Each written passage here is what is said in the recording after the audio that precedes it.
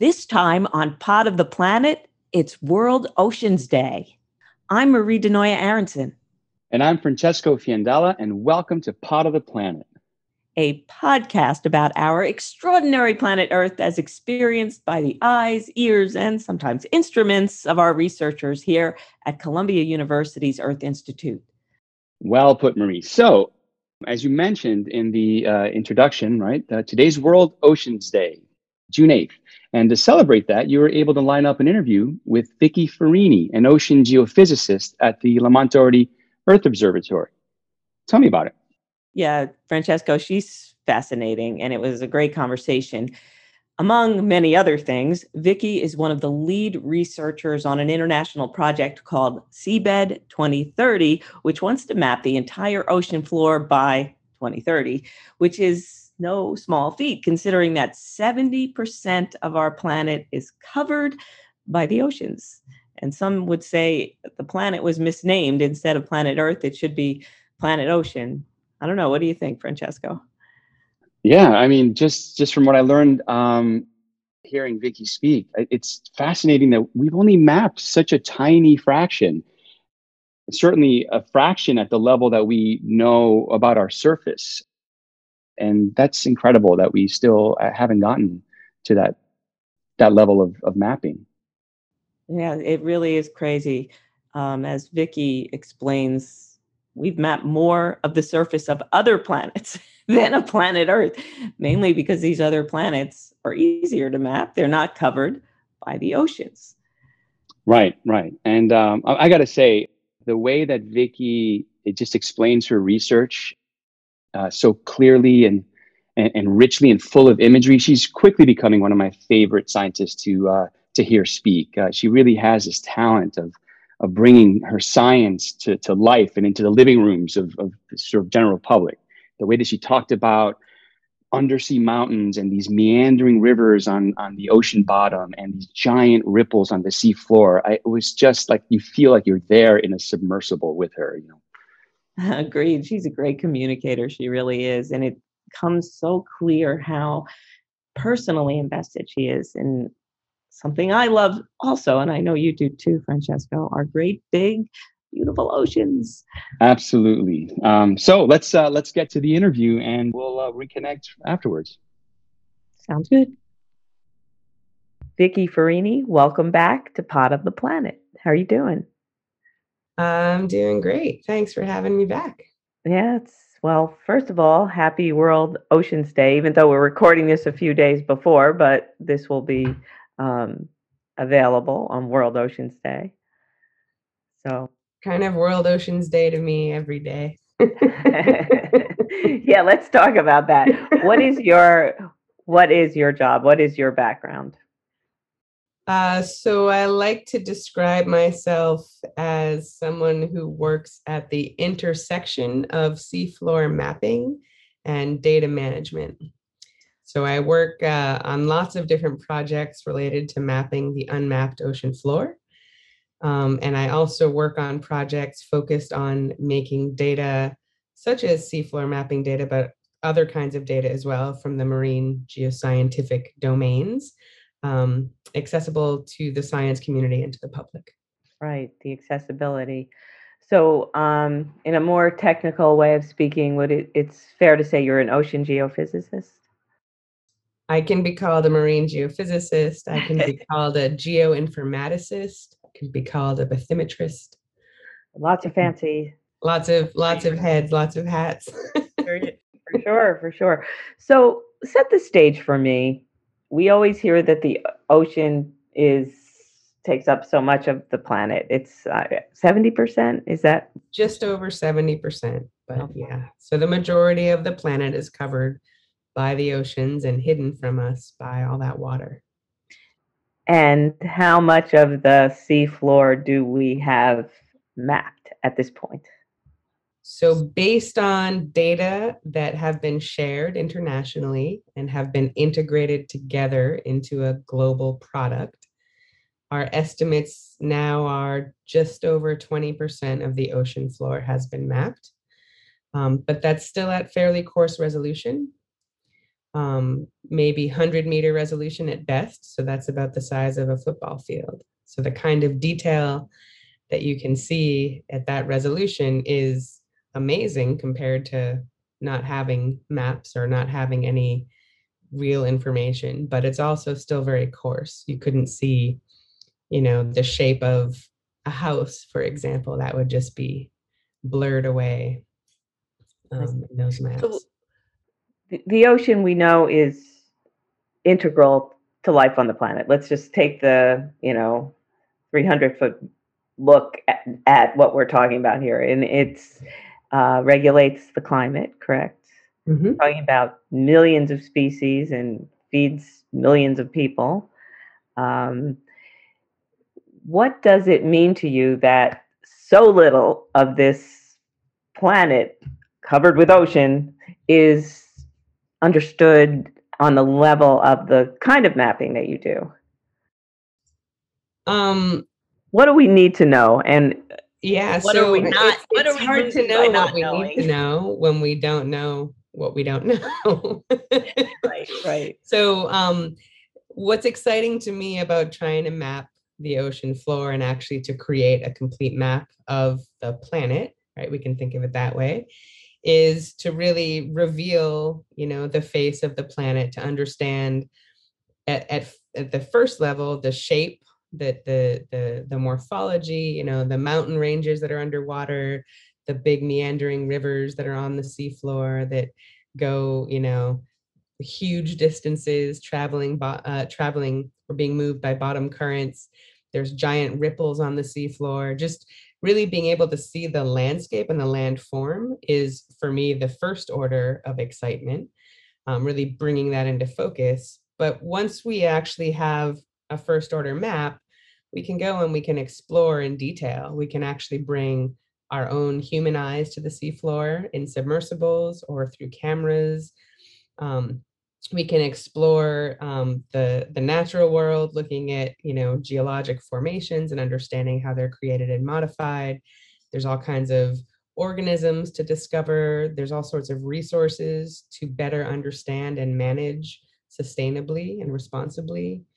There's shipwrecks to be discovered and history to find. There's all kinds of things. And there's, many, many different ways that this kind of data can be applied to, a huge range of problems and questions. But kind of like infinite opportunity in a way. That's really exciting. And you're part of an international program called Seabed 2030. But tell me a little bit about that. And the 2030 is when we would supposedly have 100% of the seafloor map. Right. So this is the Nippon Foundation JEBCO Seabed 2030 project.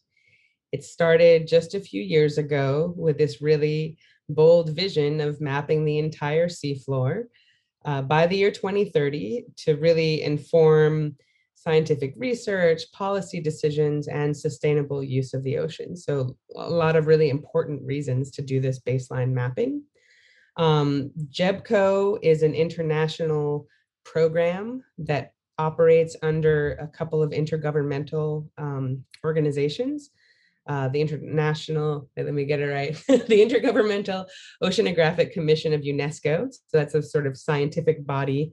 And the International Hydrographic Organization, which is focused, that's all the different governments that are involved with making nautical charts. So those are kind of the two political lenses that are kind of focused here. And then the Nippon Foundation, which really came up with this vision and really challenged the world with it, is a philanthropic organization in Japan that has been working with JEBCO for over a decade, really investing in the next generation of ocean mappers through a training program that they've been supporting. And so I think that they really recognize the opportunity and the need to really try to catalyze and move this forward. And so, these two groups coming together have basically challenged the world to figure out how to work together and how to get this done.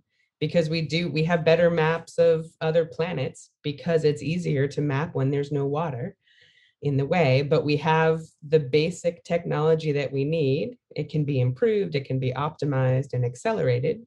But by coming together as an international community and leveraging resources and knowledge and workflows and tools, we can really have a huge impact and really, like, change the world. We're going to complete a map of the planet for the first time ever.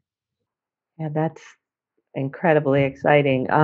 Was there like a specific incident, perhaps some kind of natural occurrence that prompted this, or was it just we need to know what's going on down there? How did it come about?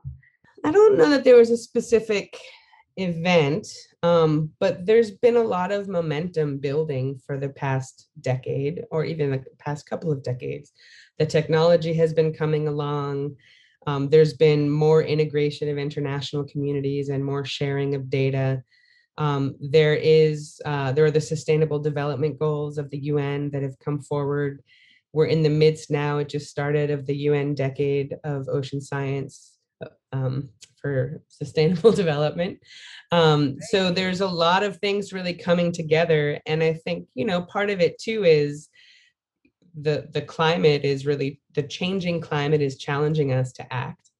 And if we don't have a map, we can't do a lot of other things that have to be done in the oceans and with the oceans as well, right? We need to have a map to know where we are, where we're going, how we can deploy instruments and make more detailed observations. It's the baseline that kind of unites all this other data.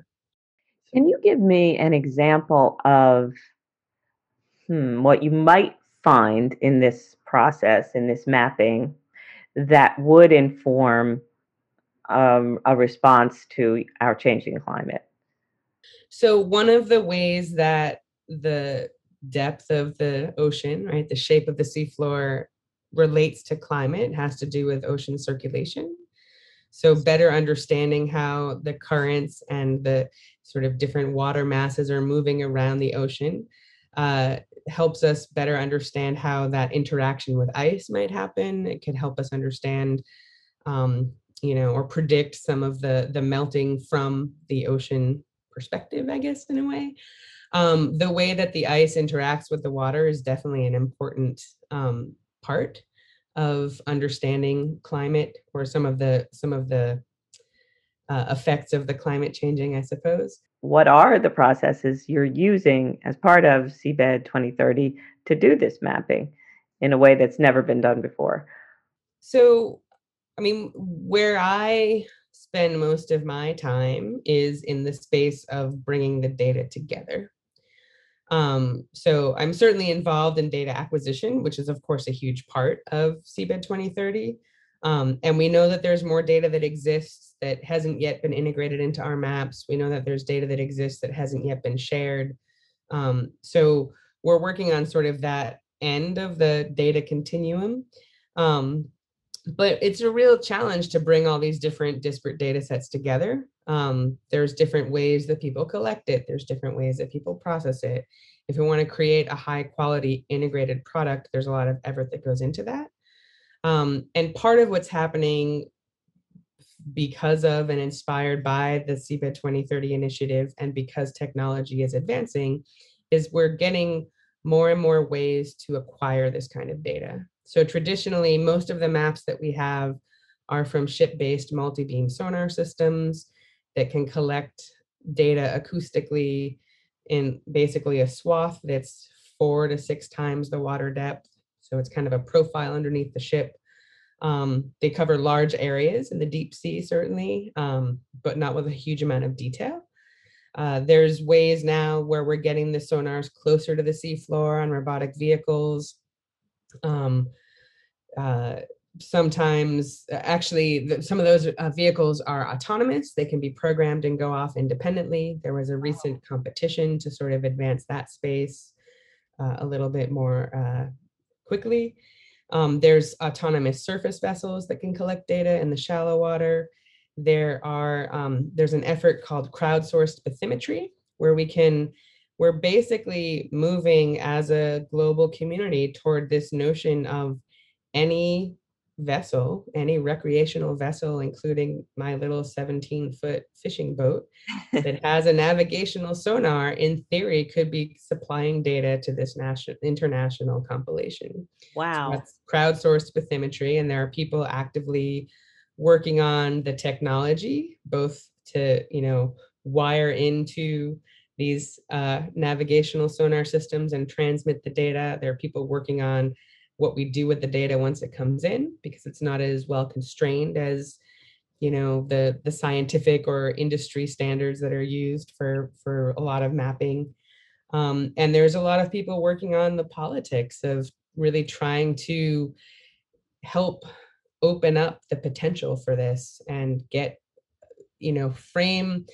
frame this challenge and frame this opportunity in a way that it's easier to get permission to collect and record and share this kind of data all throughout the oceans.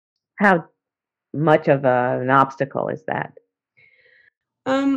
It's a bit of a challenge, and it's an interesting thing being an American, because here, we're, particularly my generation, I think we're really accustomed to data sharing. It's part of what we've been taught that we need to do.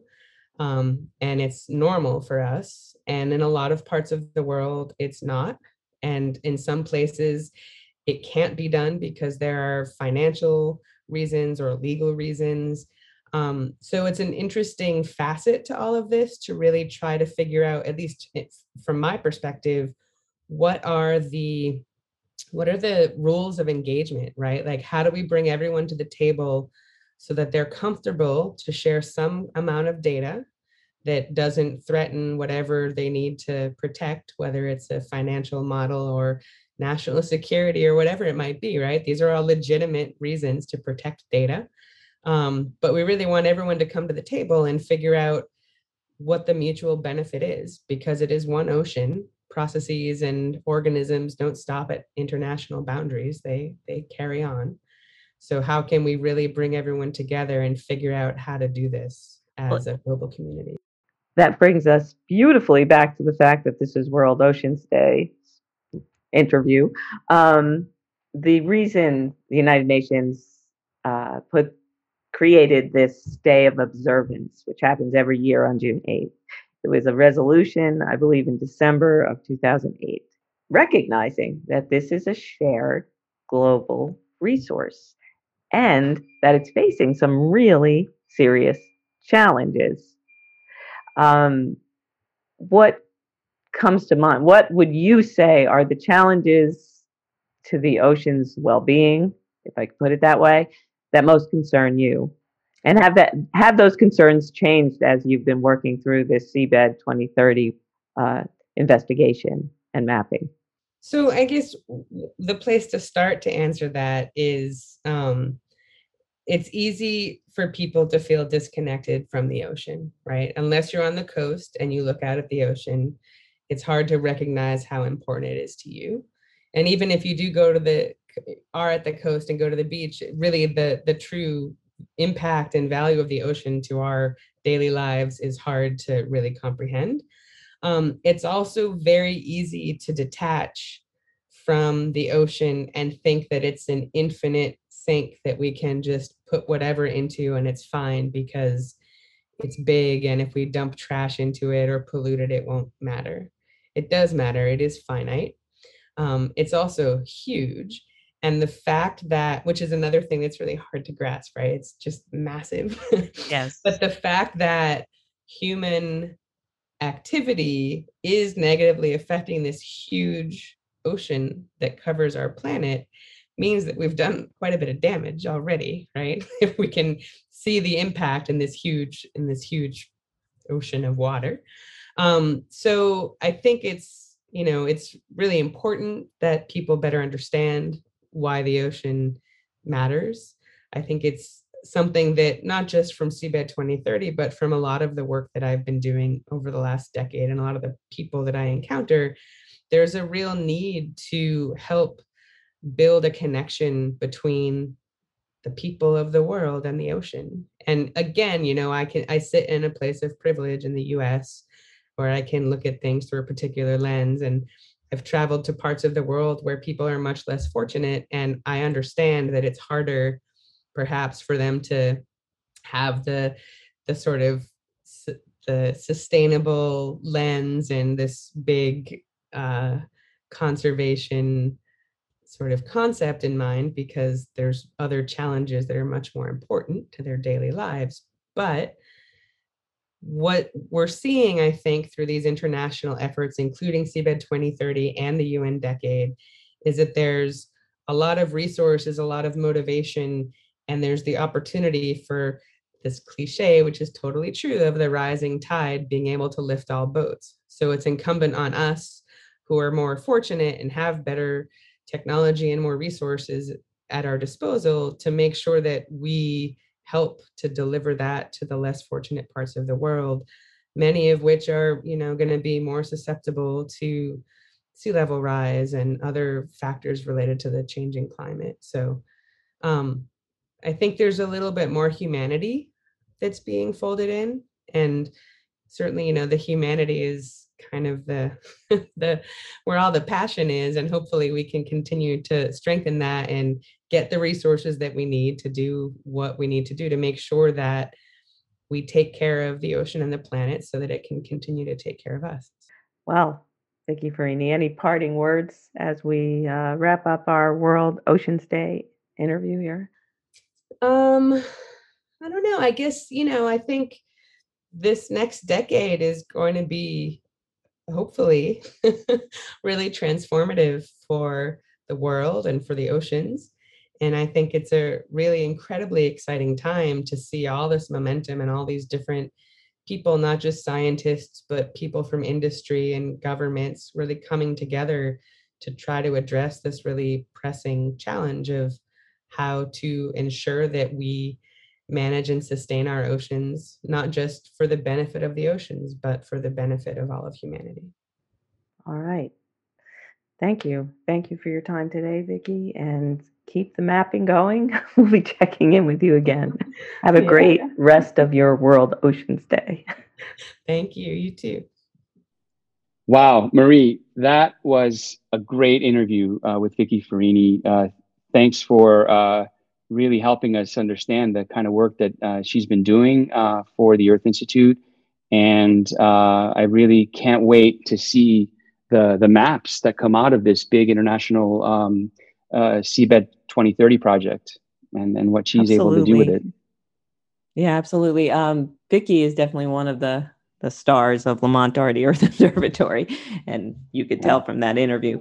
But you know what really struck me, Francesco, how cool it is that, and it's obvious, but think about it, the great common denominator on this planet is our beautiful, massive, and mysterious oceans. Well put. I couldn't agree more. And well, with that, happy World Oceans Day, Marie. Happy World Oceans Day, Francesco. And we'll see you next time on Pod of the Planet. Great. Thanks. Bye.